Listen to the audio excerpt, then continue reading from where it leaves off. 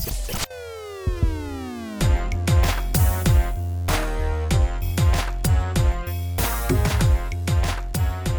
going on, everybody? Welcome back to the Core Consults RX podcast. I'm Mike Corvino, Cole Swanson here as well. And we got two guests with us today. We got AJ Alford coming back for his second episode. AJ, what's good? Hey. That deep voice, man. He's going to put us all out of a job. And we also got fourth-year pharmacy student who has the unfortunate pleasure of being stuck on rotation with me all month. So, of course, she's already on the podcast. Ms. Lauren DeBose. Lauren, what's up? Hi, everybody.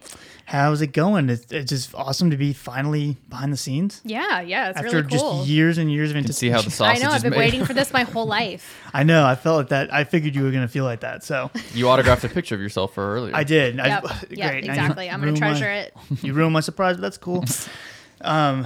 Lauren, tell us about yourself. What you been doing while you're in pharmacy school? How kind of rotations? What's the plan going forward? Oh, gosh. So Take it away.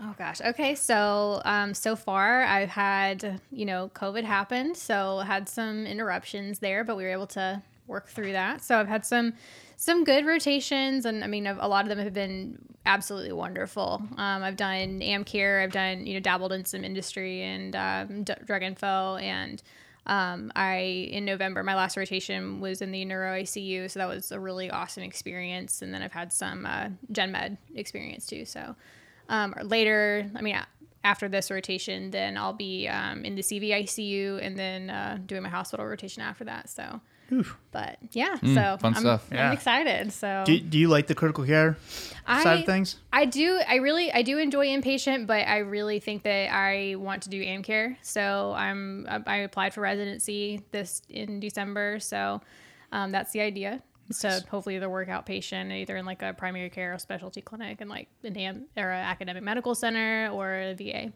And we've talked a little bit off the air, obviously, but about you kind of having an interest in teaching a little bit too. Mm-hmm. Yes. Have you gotten the opportunity to like do any of that, or like what kind of makes that interesting for you?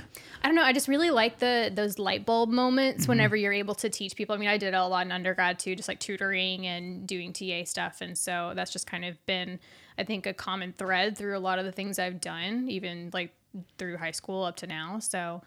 I just really enjoyed that mentorship experience. And so I'm hoping to be able to continue that into residency. So that's cool. Yeah. I think when you're doing like an academic, type, like MUSC, for example, if you're teaching there and then also working in the clinic, that's a pretty cool like mix, I feel like. Yeah. I get bored sometimes with the same old, so I get into like teach some and jump into clinic, and that's pretty cool. Yeah. I really like the ability to teach both like students and then also other healthcare providers too, and just kind of really demonstrate our value to them and, kind of see why we're an essential part of the team. Yeah. The easiest way to do that is not really to get a job in that field. It's just to start your own podcast and start talking. And, It is. It's then actually way easier. See who shows up. People just listen. Yeah. And then you trick people into listening to you, and then here you are. That's what happens when you can't get a teaching job. 120 something episodes later. Whatever. No, that's cool. AJ, you back in school? Unfortunately. Hey. Unfortunately, I love it. Yeah. Unfortunately.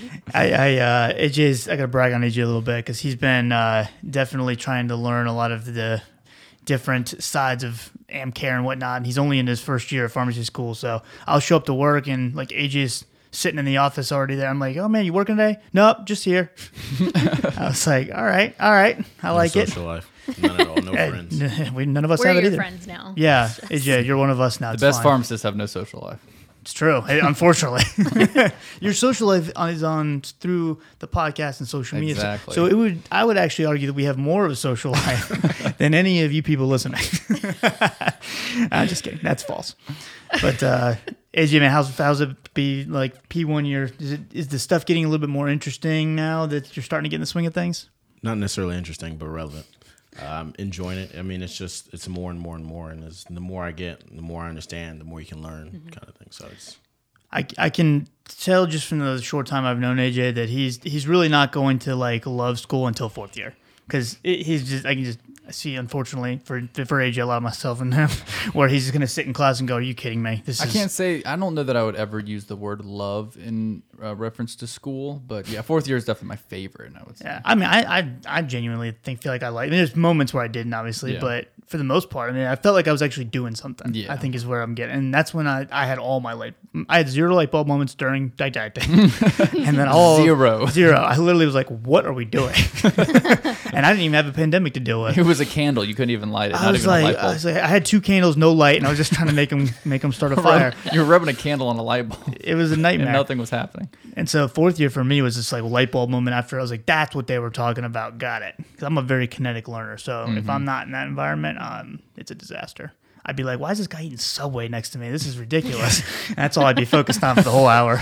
Onions, God. Oh, look at that sandwich. What a noob. You're talking about pharmacotherapy and all you can think of is I'm onions. just staring at a sandwich next to me. It was a nightmare. But yeah, so that's cool, AJ. I guarantee though, as time goes on, the pharmacotherapy stuff starts happening. It does get better. It gets a little more interesting. I feel like. Yeah, it's exciting whenever you start learning stuff and being able to like apply it in lab and be able to get those good grades and be like, yeah, I kind of know some things and like you know more than you think you do.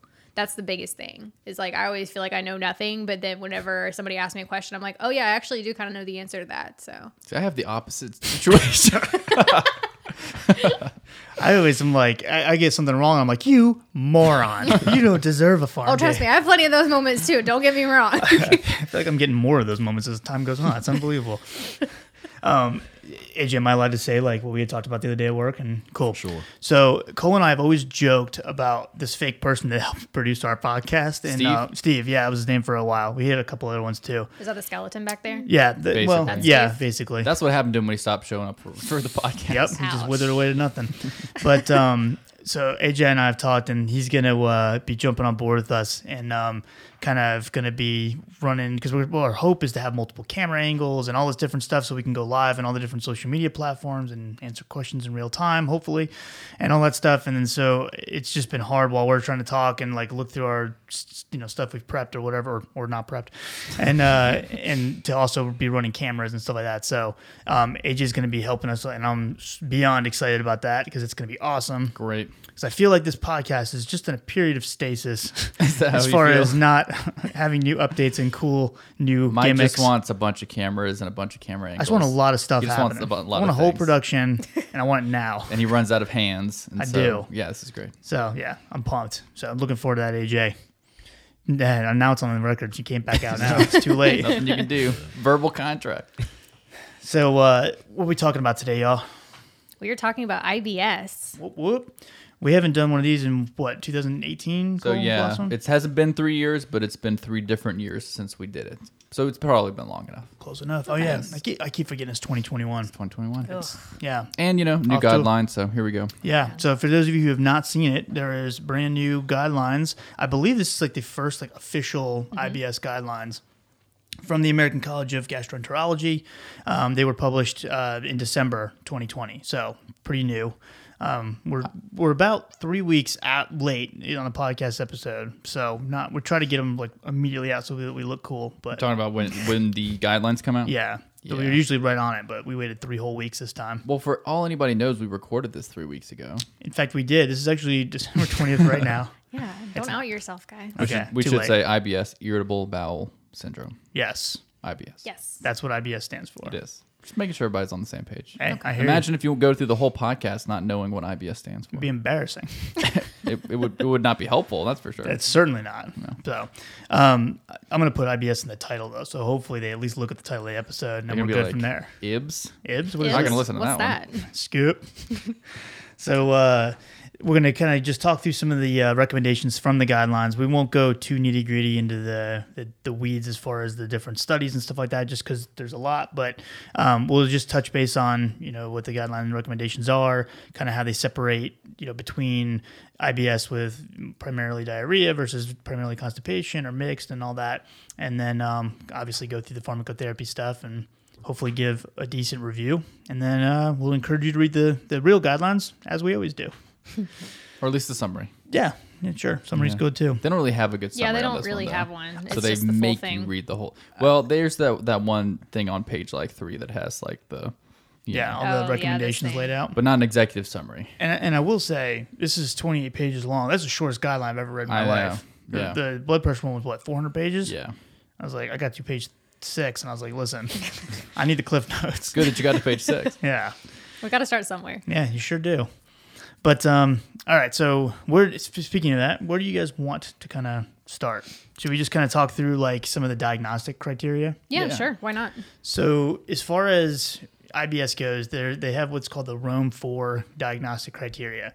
And it's a combination of a few different things. Basically, they say that in order to reach that diagnosis, the patient has to have recurrent abdominal pain, on average at least 1 day per week in the last 3 months, associated with, as well as being associated with 2 or more of the following criteria. And here they are. Number 1, related to defecation, so pain related to defecation, or pain associated with a change in the frequency of stool, or associated with a change in the form, and in parentheses they have appearance of stool. And we'll get to why the appearance is key here in just a minute. These criteria should be fulfilled for the last 3 months with from symptom onset, and at least 6 months before diagnosis. So it's obviously, you can't just go to Taco Bell one time, have one of those delicious party packs that they have, which is like way too many soft tacos, and then you have IBS. Obviously, that's Taco Bell induced. But There's nothing better than those party packs. they're though. so delicious. And it's they're like so bad for you. $13. I mean, Oh, it's a come on. steal. I It's guess a You'd be steal. a maniac not to buy It's it. highway robbery. They You're taste way losing- better at 2 a.m. than they usually do. Yeah. So.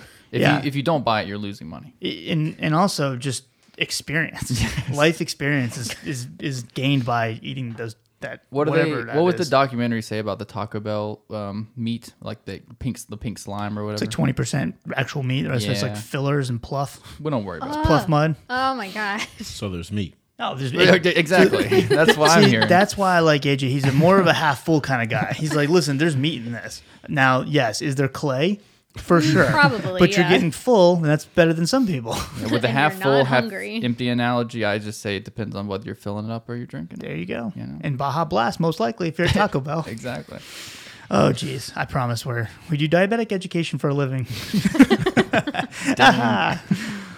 So a couple of things that we'll talk about the consistency of the stool and whatnot in just a second, which is Cole's favorite part. So I'll let him talk about that. But a couple of the recommendations that they did talk about was one of them being if a patient is presenting with IBS and specifically predominantly diarrhea symptoms, then they actually recommend serologic testing to rule out celiac disease. So making sure that they don't have some kind of like gluten intolerance is what kind of leading to that. Because obviously that's not true IBS. They can go on a gluten-free diet and hopefully get better.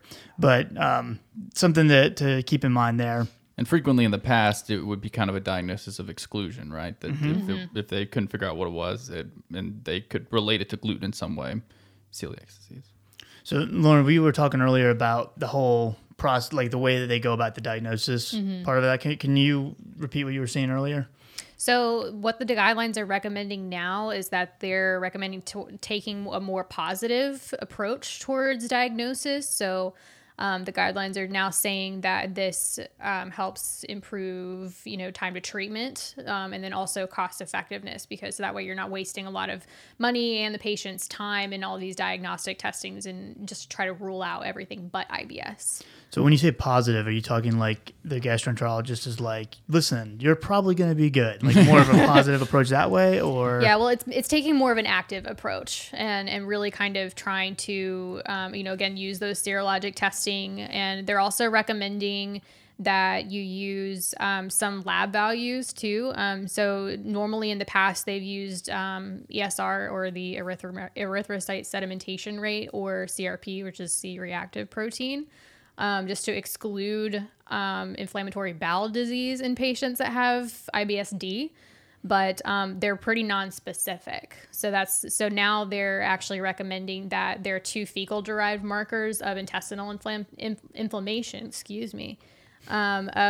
there's fecal lactoferrin and then fecal calprotectin. So both of these are actually pretty sensitive and specific up until like the 90s. and their rapid test as well. So they're also saying that CRP can like still have the highest utility for distinguishing IBD from IBS. So they're also recommending that you use CRP too.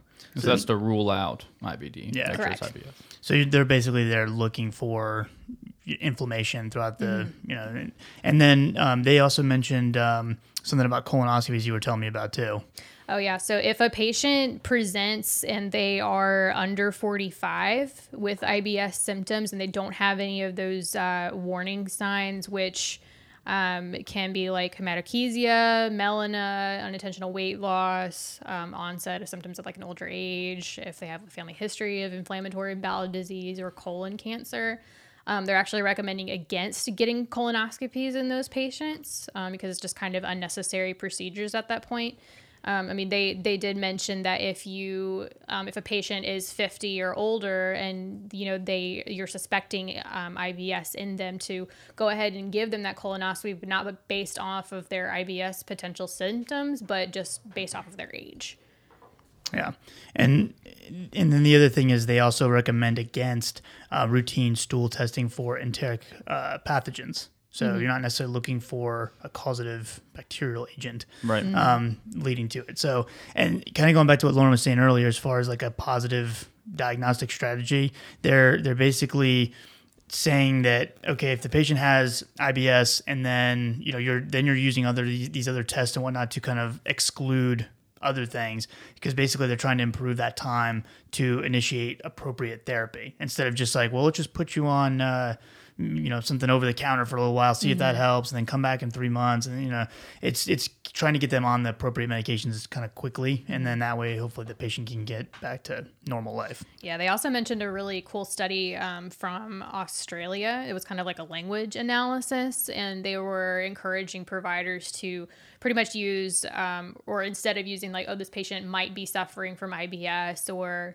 this may fit the picture of so-and-so, like they're recommending, to use like, okay, this patient is suffering from IBS, they are diagnosed with so and so much and so forth. So that actually, by providers using that type of language, that more confirmatory language, it led to more testing and better outcomes. And they want you to be specific about the subtypes too. So IBS diarrhea, IBS constipation, or mixed. And it does matter, and you always would think, diarrhea, constipation, you know it when you see it. But there's, you do. You just know when you see it. There can be some gray area. So they actually have 7 different types of stool, or at least the appearance of stool, that can help determine whether it's IBS with constipation or IBS with diarrhea. So obviously IBS with constipation, the stool is going to be more dry, and in general, you might know what that looks like. They have type 1, which is stool with separate hard lumps like nuts. I think it looks a little more like rabbit droppings if I had to describe it. Type 2 is sausage shaped but lumpy, so I would probably say Babe Ruth bar with that one. Type 3 is like a sausage but with cracks on its surface. I feel like it's more of a corn on the cob type situation. That I think with large kernels. I think that's reasonable. Okay, thank you. And then you get into the more IBS diarrhea. So it's going to be a little more liquidy, and it's going to be, it's just going to have the appearance of having more water or more liquid. So type 4 is like a sausage or snake. That's verbatim from the guidelines. I'm reading this. I'm not making this up. Okay, like a sausage or snake, smooth and soft. Type 5, soft blobs with clear-cut edges. Type 6, fluffy pieces with ragged edges. A mushy stool, as they say. I'd probably say scrambled eggs. And type 7, maple syrup. Right, exactly. Just like Mike said, watery, no solid pieces. Probably maple syrup. Just liquid water. But not Canadian, because Canadian's very thin. I think it's... well, it might be more of a Canadian. It might be more of consistency. Canadian. It's hard to say. That might be a type 8. So, though comical, actually important for diagnosis. So get your hands in there and feel out how dense it is. Is that not what you do? I guess that's what you do. You could just ask the patient to describe it, but sure, if you want to stick your hands in and Listen, feel I'm it. more of I take a hands-on approach. Okay. That's the best way to approach therapy. Yeah, no. We probably should have mentioned you may not want to be eating Yeah. during this podcast. Yeah. But really, we described a lot of different food groups, so you might just be hungry. Maybe now you're hungry. Yeah. And you don't even know why. You're welcome. Well, now you do. You're welcome. Look at Lauren. I love it. She's in it. She's a permanent member of the podcast now already.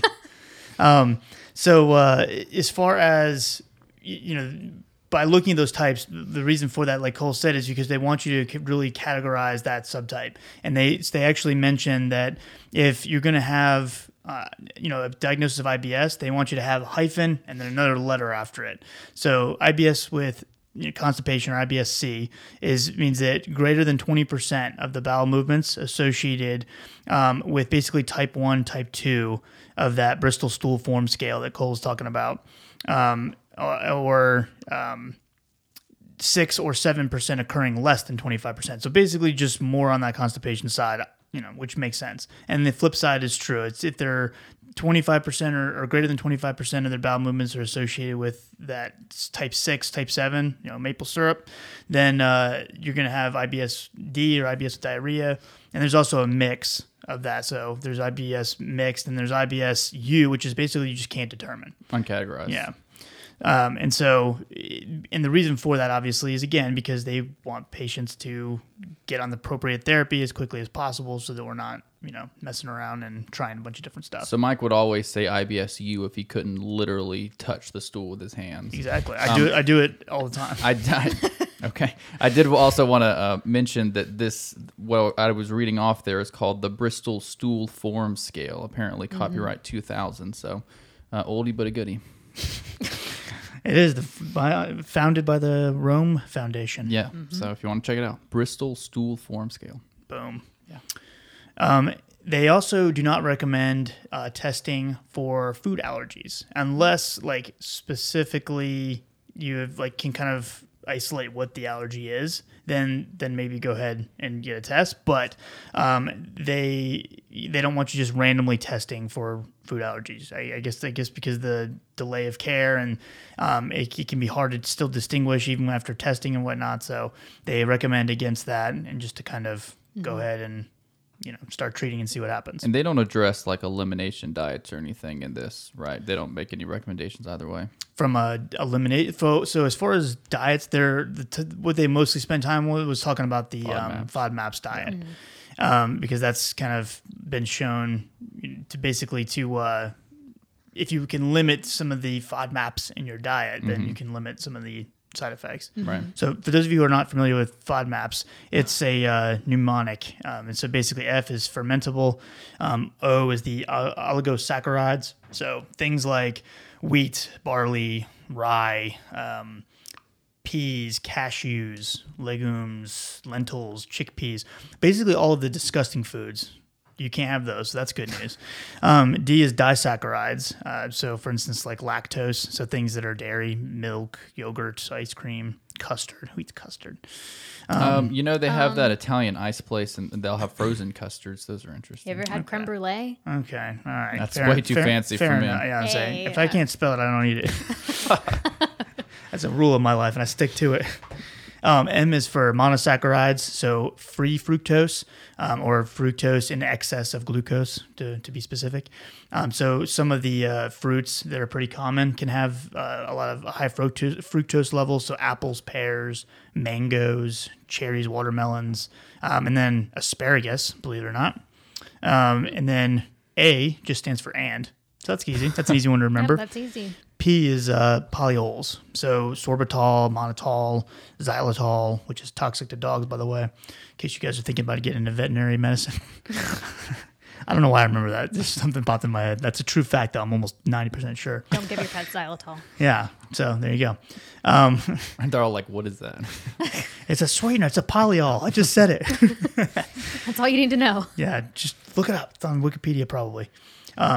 But those can be in things like different fruits, like we already mentioned, but also in things like mushrooms and cauliflower, artificially sweetened chewing gum. I'm sure it's probably got to be some in this Monster can I'm drinking, I would guess. probably. I'm not Surely.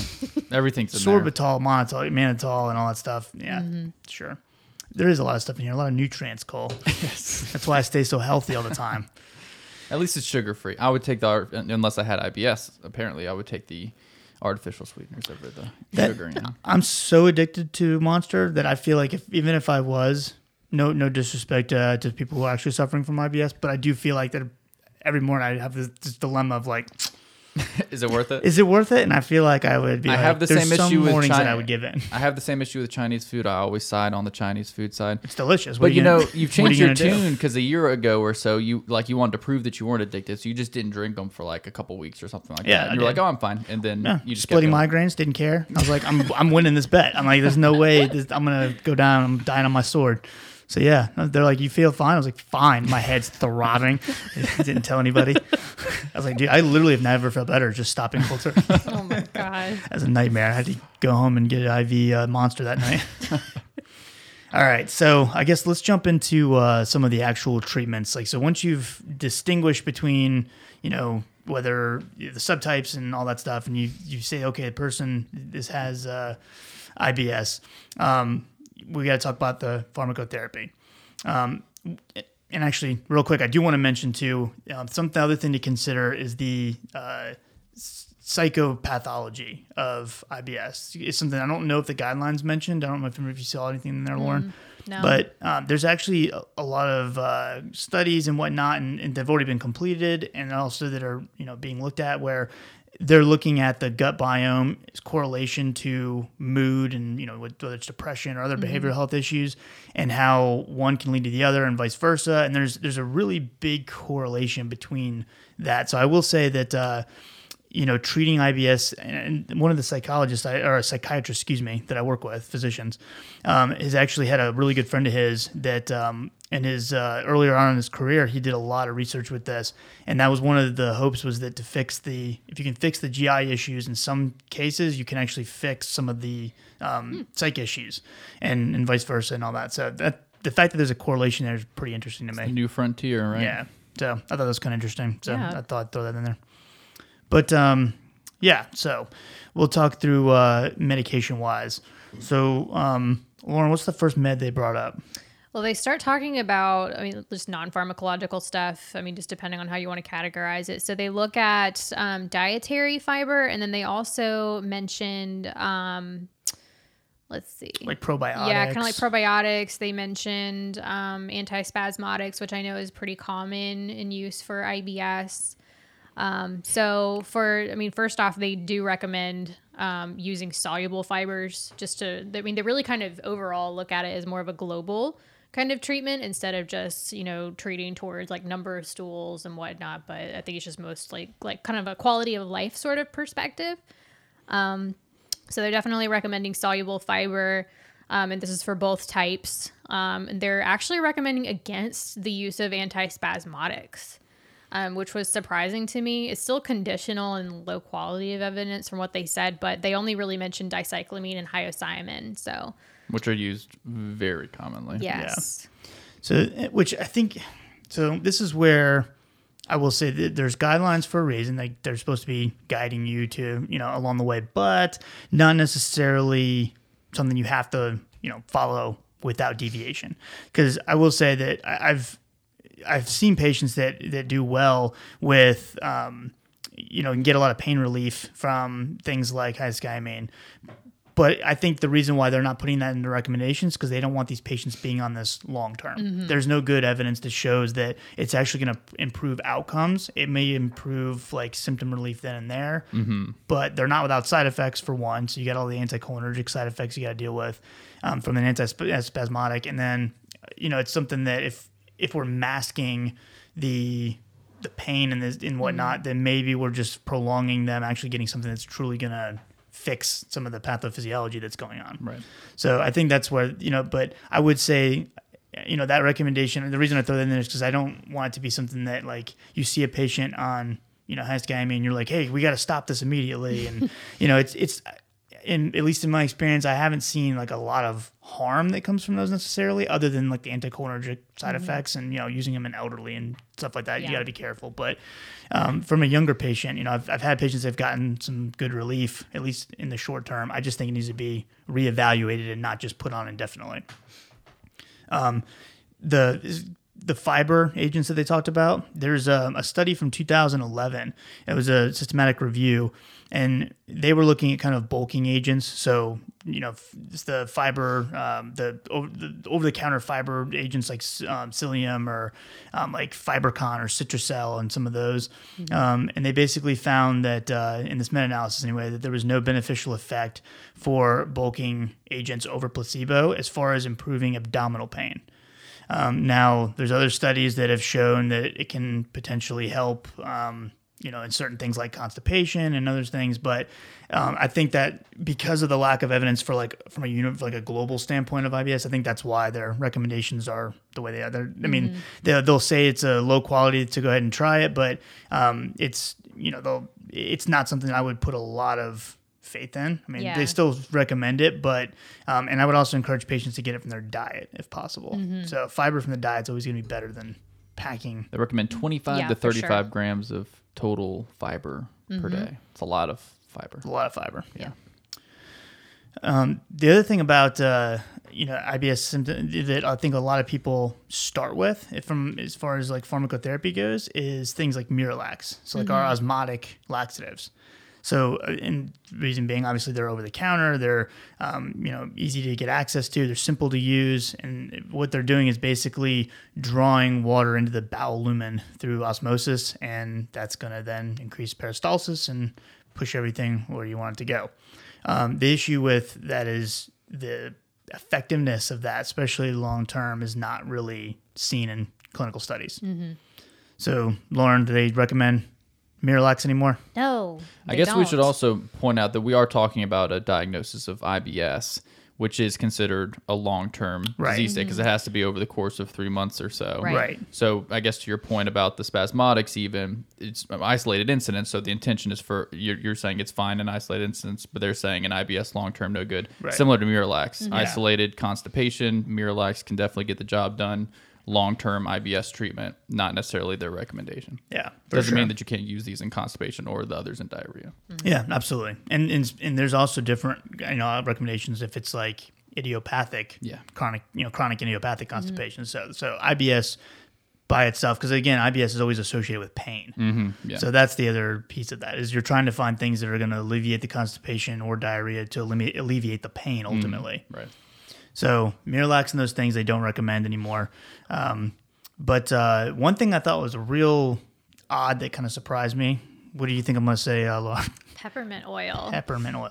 So as many times as you guys have heard me just bash essential oils and whatnot on this podcast, one finds itself into the guidelines. So I stand corrected. How the turntables have turned. Gotta give a shout out to the office. Got to give a shout out to the office because it's gone now, and Cole's been very sad. I know, I'm sad.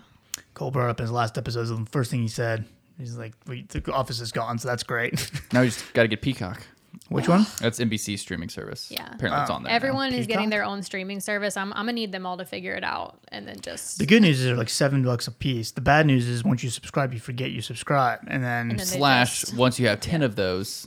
You're just paying for cable again. Right. But that's true. But you have all these apps to choose from, so it looks way cooler. It does. And it comes through at different times in the month. So for me, I'm like, I'm paying $7 for cable. This is incredible. But then they send every day you're paying $7 for cable. Yeah. It's just, if you look at it like that, it's not so bad. Yeah. Then they send you secret emails and say, hey, we're actually going to raise our services, but you don't know. But it goes to your junk email, and then it all goes off the rails. Yep. It's a vicious situation. I'm not talking about anybody in particular. I have more of those stupid services than I can. I need that app that like tells you all the nonsense you subscribe to, so you can start deleting it. See, I'm very aware of like every subscription because I log it every single month, so I know every subscription I have, and I know that I still subscribe to some useless ones, but it's hard. Can't let them go. I know. I hear you because you're like that one time I'm trying to watch whatever stupid show. Not gonna be able to see it. Not gonna be able to see it. It's gonna be a nightmare. So yeah. Anyways, back to IBS. So as far as like what they do recommend, so peppermint was one that they said that you could try. Did you, AJ? Did you find a couple examples of some peppermint oil extract? I did. So a lot of them came in capsule form. The best one was Nature's Way peppermint leaf. Comes in a little vegetarian capsule. It's even vegan, so it's like super vegetarian. Hey. Yeah. That's cool. How was that expensive? Don't know. Amazon says currently get it. unavailable, so it's off the So, market. it's FDA took it off the priceless. market. It's literally all right. AJ, the best one's off the market. Not off to a good start. Now what? Shouldn't be too expensive though. Yeah, it looks like they're like $5-10. So I'm presuming that a peppermint would not have actual peppermint oil in it. If I just had to guess, it's just got peppermint flavoring. Like Probably- the little star, like the red and white. lifesavers. Red and Star? like they call the them peppermints that you like peppermint, like the star, like the red and Most peppermints that white. I You're talking about eat are round. You're talking about like yes, round, but they have like the star You pattern. mean the lifesavers? You know what I'm talking about? yeah, okay, the Yeah. red star pattern and the Yes. white Yes. circle. The Okay. Christmas mints. I Thank gotcha. you. Yes, Yes. that's what I'm talking about. Yeah, Like see? sucking on a peppermint. Can that help my IBS? Probably not. I would say if you eat about 40 of them a day, That's what I'm The saying. guidelines had 45. 45. Never mind. Oh, It just did he says- really? No. Conversion. Oh, I was about to say. I was like, no way. For legal Wow. reasons, that's a joke. Yeah. For legal reasons, we do not want to induce diabetes on this show. So, I don't know. That's a good question. I would doubt it. But when you say peppermint, I mean that's because that's something that people say. Peppermint to soothe your stomach. Yeah, Yeah. you're right. It's true. So there you go. Grandma was right. Yeah. All those years, who knew? She, of course, giving you ginger ale wasn't going to do it because now your sugar's high. So she's half right. But as far as the actual like approved medications that are prescription only and all that, there's a few different classes of medications we can use for IBS constipation. So the first one being what is called a chloride channel activator, and it's Amitiza. So this is something that is basically going to, again, activate chloride channels on the apical membrane of intestinal epithelial cells. That's going to cause them to increase fluid secretion and then improve that fecal transit, if you will. Now, if you're looking at IBS, it is actually approved in females only and 18 years and older.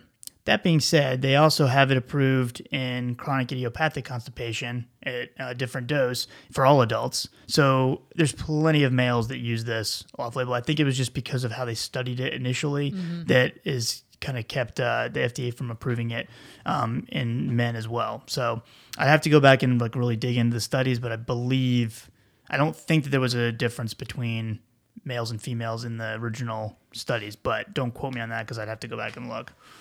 But as far as, is it effective or not?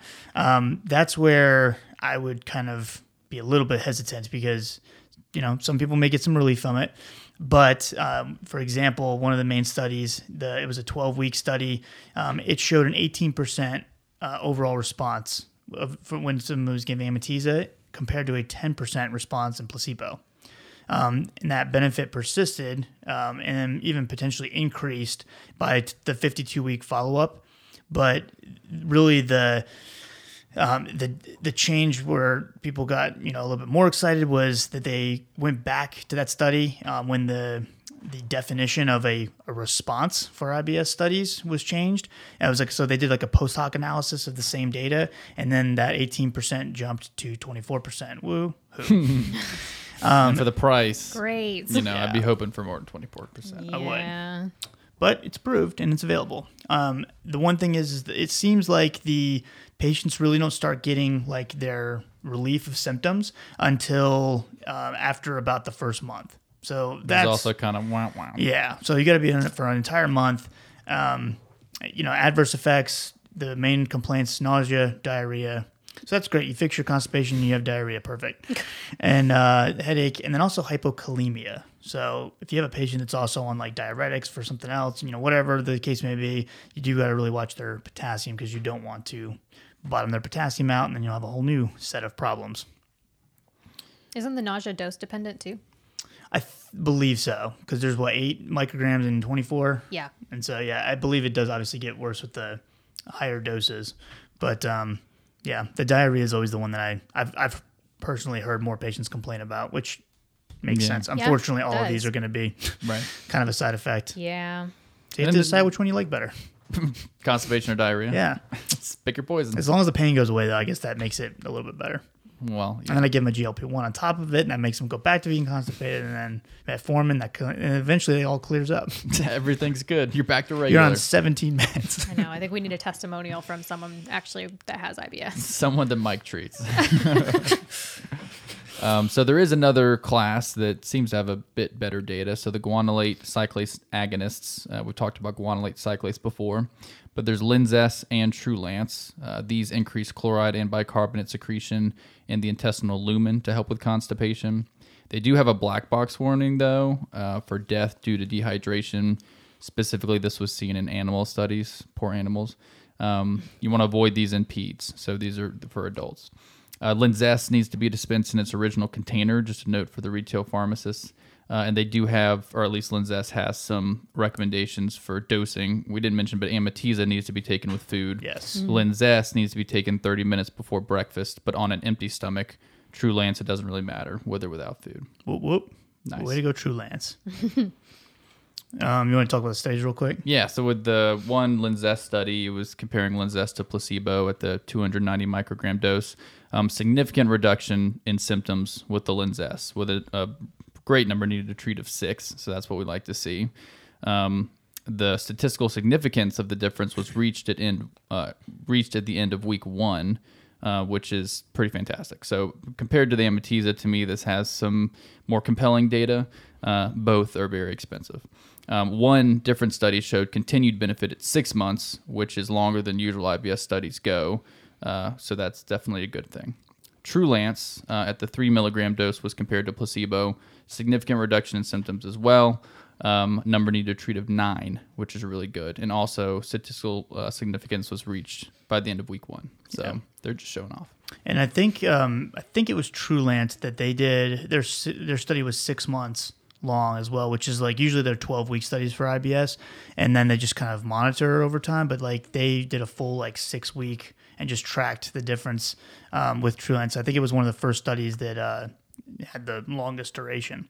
The other thing is with Linzess too, because it's approved for chronic idiopathic constipation, their newest dose of that, which is not really new anymore, but the newest compared to the other two is 72 micrograms, and that's the one that and the 145 is for the CIC, and then IBS is the 290, like Cole's saying. That's why the difference in, if you're wondering about why they only studied the higher dose. The other thing is too, Cole, what do you think our price is for Linzess at Fetter? I don't even want to know. For cash paying patients who don't have insurance, I have to double check myself for sure, but I think it's $5. No way. Yes, cash paying patients Wow. $5 for Crazy. Linzess. It would be 10 at the max. Wow. So yeah, That's wild. so I was actually really excited when these guidelines came out. And one of the things that Lauren and I got to do is send a update to the providers, being like, "Yo." Because that pushes that for the pharmacy too. And we want you to use Linzess, and we got it dirt cheap. Right. Yep. And they are strongly recommending use of these Yep. over Yes. Amitiza. And that's not to say they don't have side effects and shouldn't be used with caution and whatnot, but No over side Amitiza effects. for sure. Yes. Clean. Totally clean. Couldn't be cleaner. Just, diarrhea. Again, same kind of thing. That's what we'd be expecting. And, death due to dehydration, but that's neither here nor That's there. only in animal studies. Right. Yeah. Gosh, Luckily, it is. don't be so vegan. I like the peppermint oil. That's true. Lauren, will you talk about the new kid on the block? Ooh, tenapanor, yes. So tenapanor is again a new medication. So the brand name is Ibsrela. I don't know where they come up with these. IBS Rella? Sure. Let's go with that. Perfect. For real?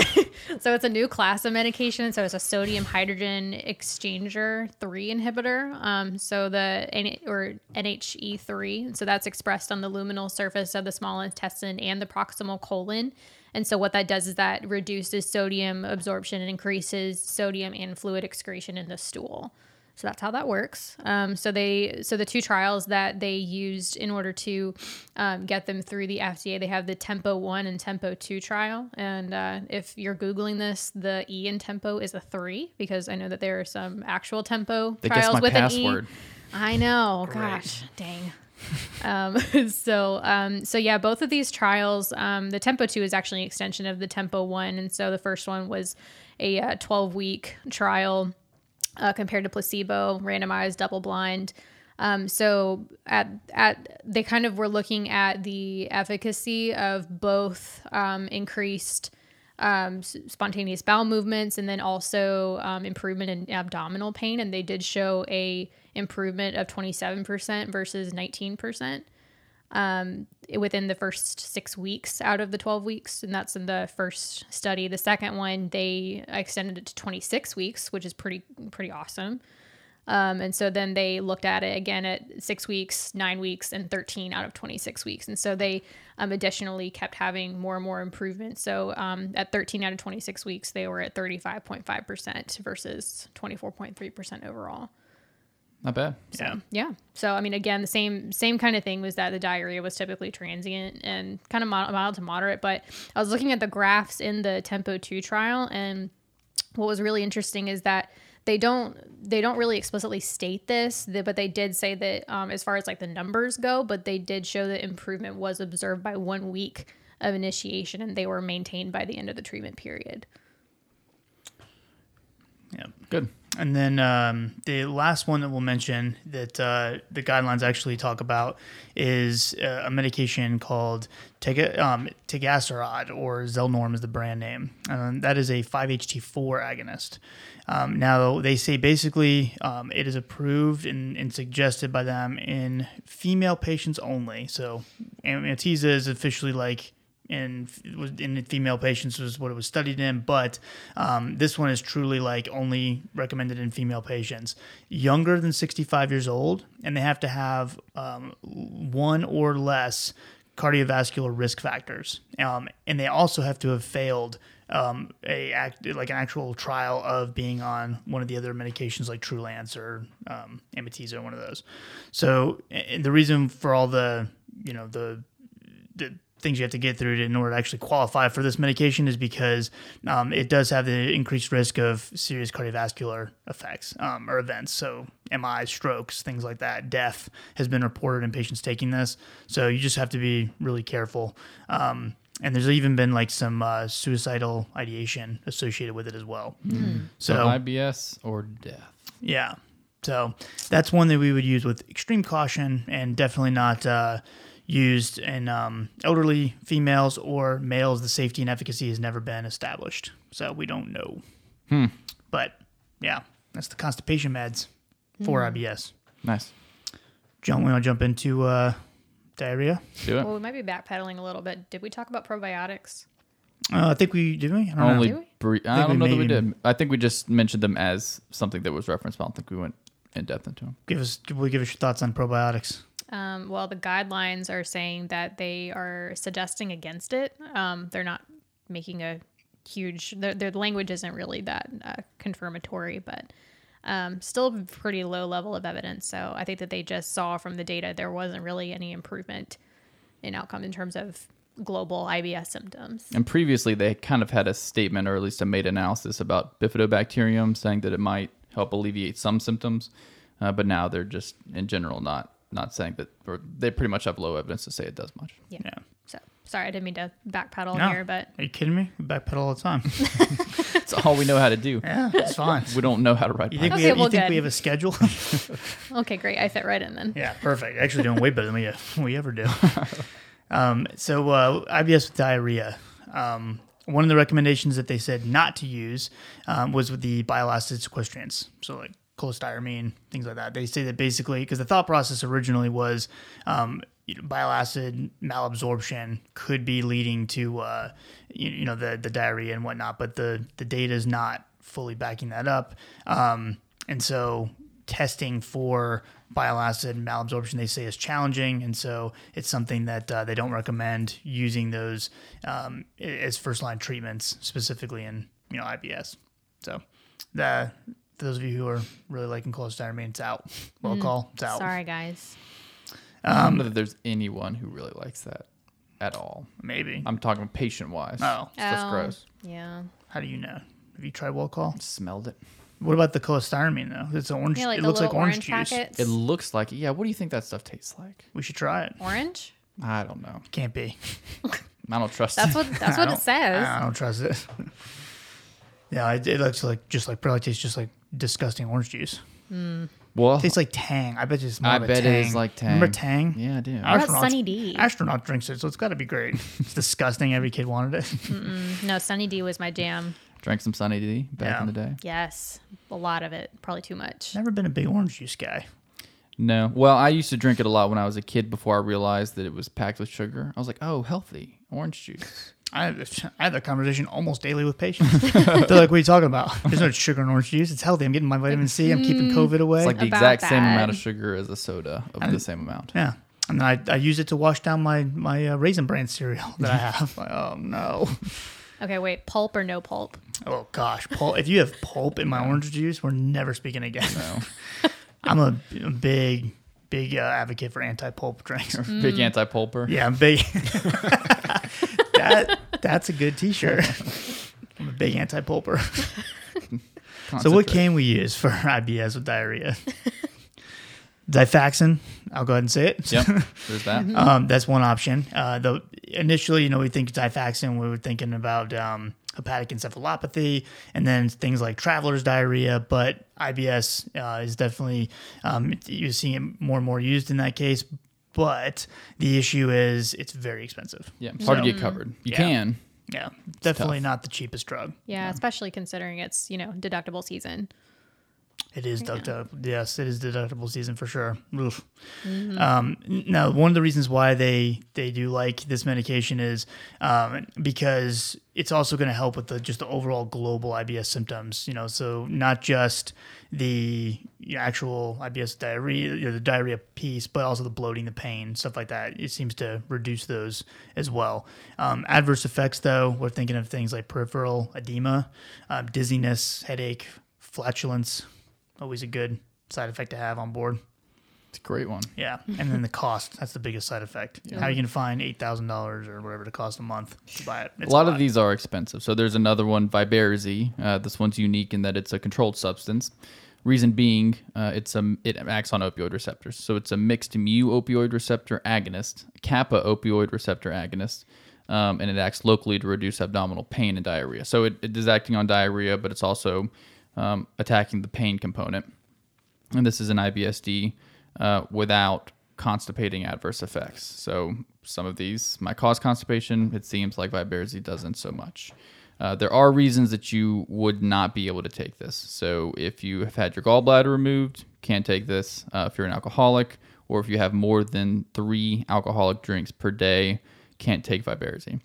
Also, possible increased risk for pancreatitis and nausea, vomiting, or at least nausea, abdominal pain, upper respiratory infections, possible side effects. Take it with food. Yeah. You said pancreatitis? Yeah. Okay.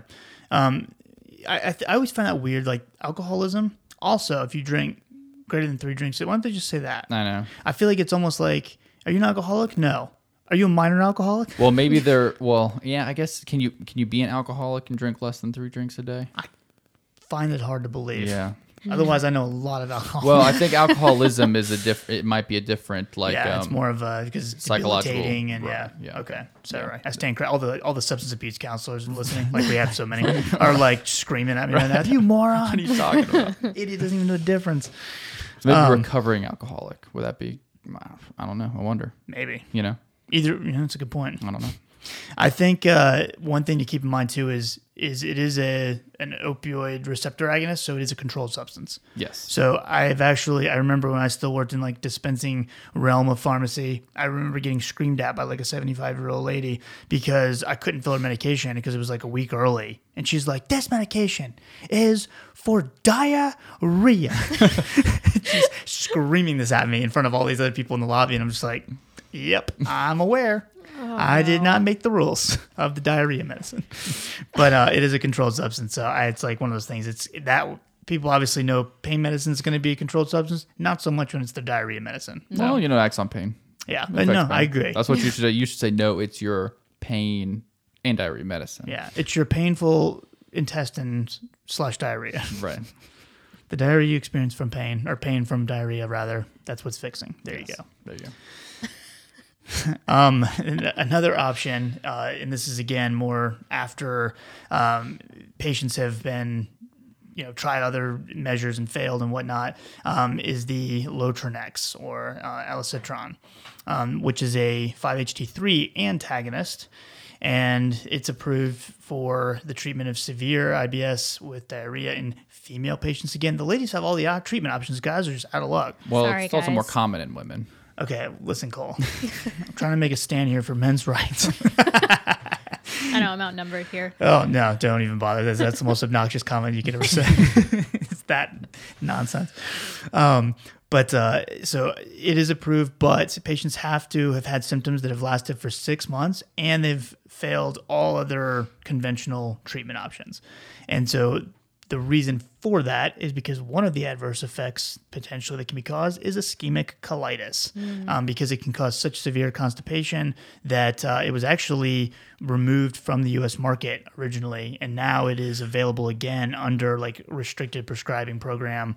So it's a very specifically who gets this program or who gets this medication out of it, because they're not trying to cause ischemic colitis. That's not what you want. I don't want Yeah. that. I definitely don't want I that. don't want that either. I'll pass. What about loperamide? They actually don't recommend it as first line therapy. What they say, they don't have they don't go into a lot of it, but they just say it's not recommended because for treating symptoms, because it might improve your diarrhea, but not your global symptoms. So you still could have that abdominal pain. Do you know loperamide is actually something that could be potentially abused? Can be. Yeah. I made a post about that one time on Instagram, and I had someone actually reach out on Instagram and say that they were happy that I made that post because they actually had a family member that passed away from taking excessive amounts of loperamide. Yeah. So Really? if you That's ever, sad. those of you in dispensing, you see a, teenager that doesn't necessarily look like he has IBS, he's getting a whole bunch of loperamide, be like, hey man, let's talk. So yeah, apparently if you use it in high enough doses, it can cause a euphoric effect and almost has got like that opioid use. And you also can get like opioid withdrawal type symptoms if you're, I've even seen it used as like a self taper for like someone coming off of opioids or heroin or something like that. They'll use loperamide to kind of counteract the withdrawal symptoms, and it can cause. It's not recommended to do that. But I'm just Right, interested right. to know the first person to realize that, like this person must have had some bad diarrhea. Mm-hmm. And then it turns out they feel great. maybe, or someone just And then really they understood chemistry and was Oh. like, "Oh, look at that chemical. That's going to definitely." I like my idea better. I don't know. I'm always really impressed by the people who, it's a lot of clandestine chemists that came up with a lot of our, illegal medications that people like to use. And I'm like, man. You're impressed with all the street drugs? Well, no, I'm just impressed that people you're smart enough to come up with it. I can't. Can you create LSD? I mean, like, I couldn't do that. You could leave me in this room for another 100 years and I'd be like, I got nothing. So, like, the fact that these people can come up with that stuff, I'm like, man, if only we could have made you not do that. Right. If only we could have pointed those smarts in a Like, different they're direction. obviously intelligent people. So, Right. yeah, those clandestine chemists, shout out. Dang. All you guys out there listening to being responsible and listening to our podcast. Being responsible and not making crazy We're drugs. not trying to make real life Breaking Bad, please Yeah. and thank you. Right. That's not real life? What? Oh, wait. I thought it was a documentary. That was fake? Oh, what? Sorry. Don't ruin Cole's Netflix for him even more than it already has been. What else? Did we miss anything? TCAs. Oh, yes, that's right. Thank you, Lauren. Yeah. What about TCAs?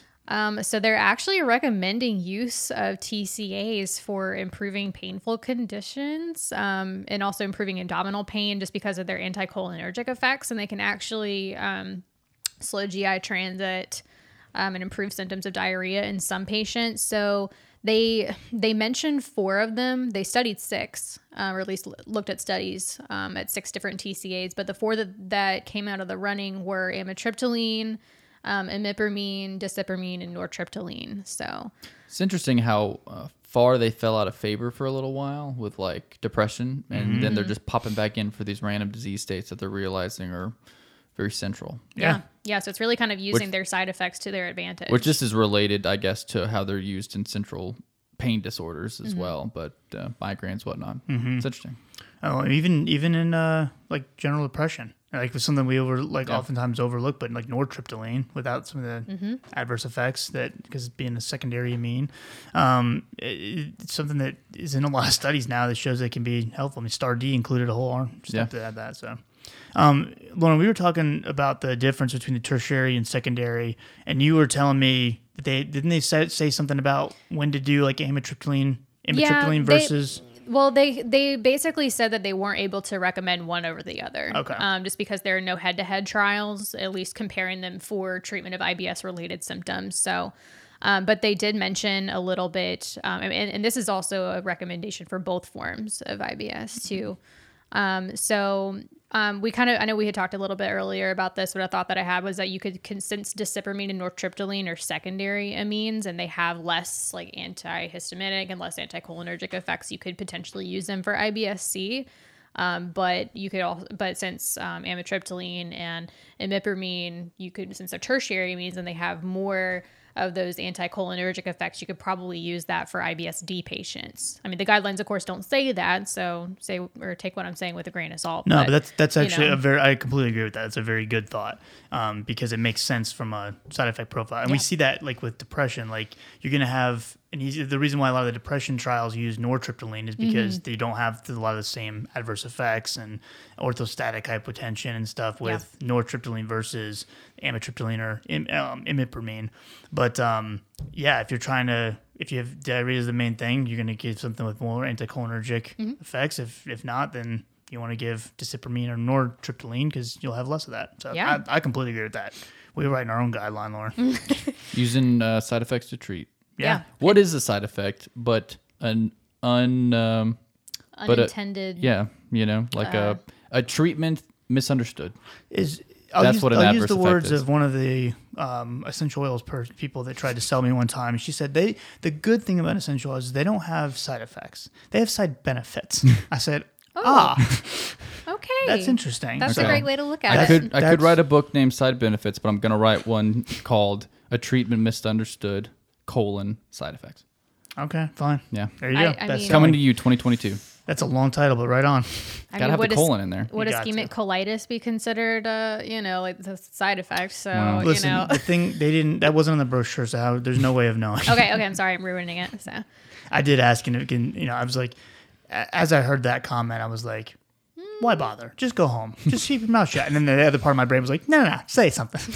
So, and of course, that part won like it always does. And I was like, oh, really? There's no side effects at all? No interactions with medication? And she's like, nope, nothing. And I said, have you ever heard of cytochrome P450 3A4 inhibition? She's like, Because, and then I went into statins and how they can interact with that. And she's like, really? She's like, we need someone like you on our team. I was like, give me a t-shirt. Let's roll. I didn't join the cult, but oh no, next time. I did want to mention though, also with the TCAs, in the guidelines they say with the studies that they were looking at, the number needed to treat with TCAs was 4.5. So I thought that was interesting. I would rather go and actually dig into the actual studies, but they're mentioning that they also looked at some with different antidepressants too, and like SSRIs. So, but the actual beneficial effects are only because of the TCAs and not the SSRIs. So this is the only class that is going to work. Cool. So. That's good. That's awesome. Yeah. I like it. Anything else? Would we miss anything? I lied earlier whenever I said that everything. They didn't have any psychotherapy stuff. They do. I gosh. lied. Lauren. Sorry. I'm sorry. She didn't get to the end of the guidelines. Hey, I'm going on record and I'm correcting myself. So it's quicker than we normally correct ourselves. We usually do it 4 episodes later. Do we ever correct ourselves? I have before. Hey, remember that thing we said like 18 episodes ago? Yeah, that was wrong. We looked it up. We finally looked it up. So make sure you check out the guidelines. They were published a couple weeks ago. It's a free download. You don't have to be. I believe it's free. I don't think I was plugged into MUSC when I did it. And but yeah, make sure you check that out. Good stuff. And then let us know what you think in the comments and all that cool stuff, or send us an email if you want to talk to us that way.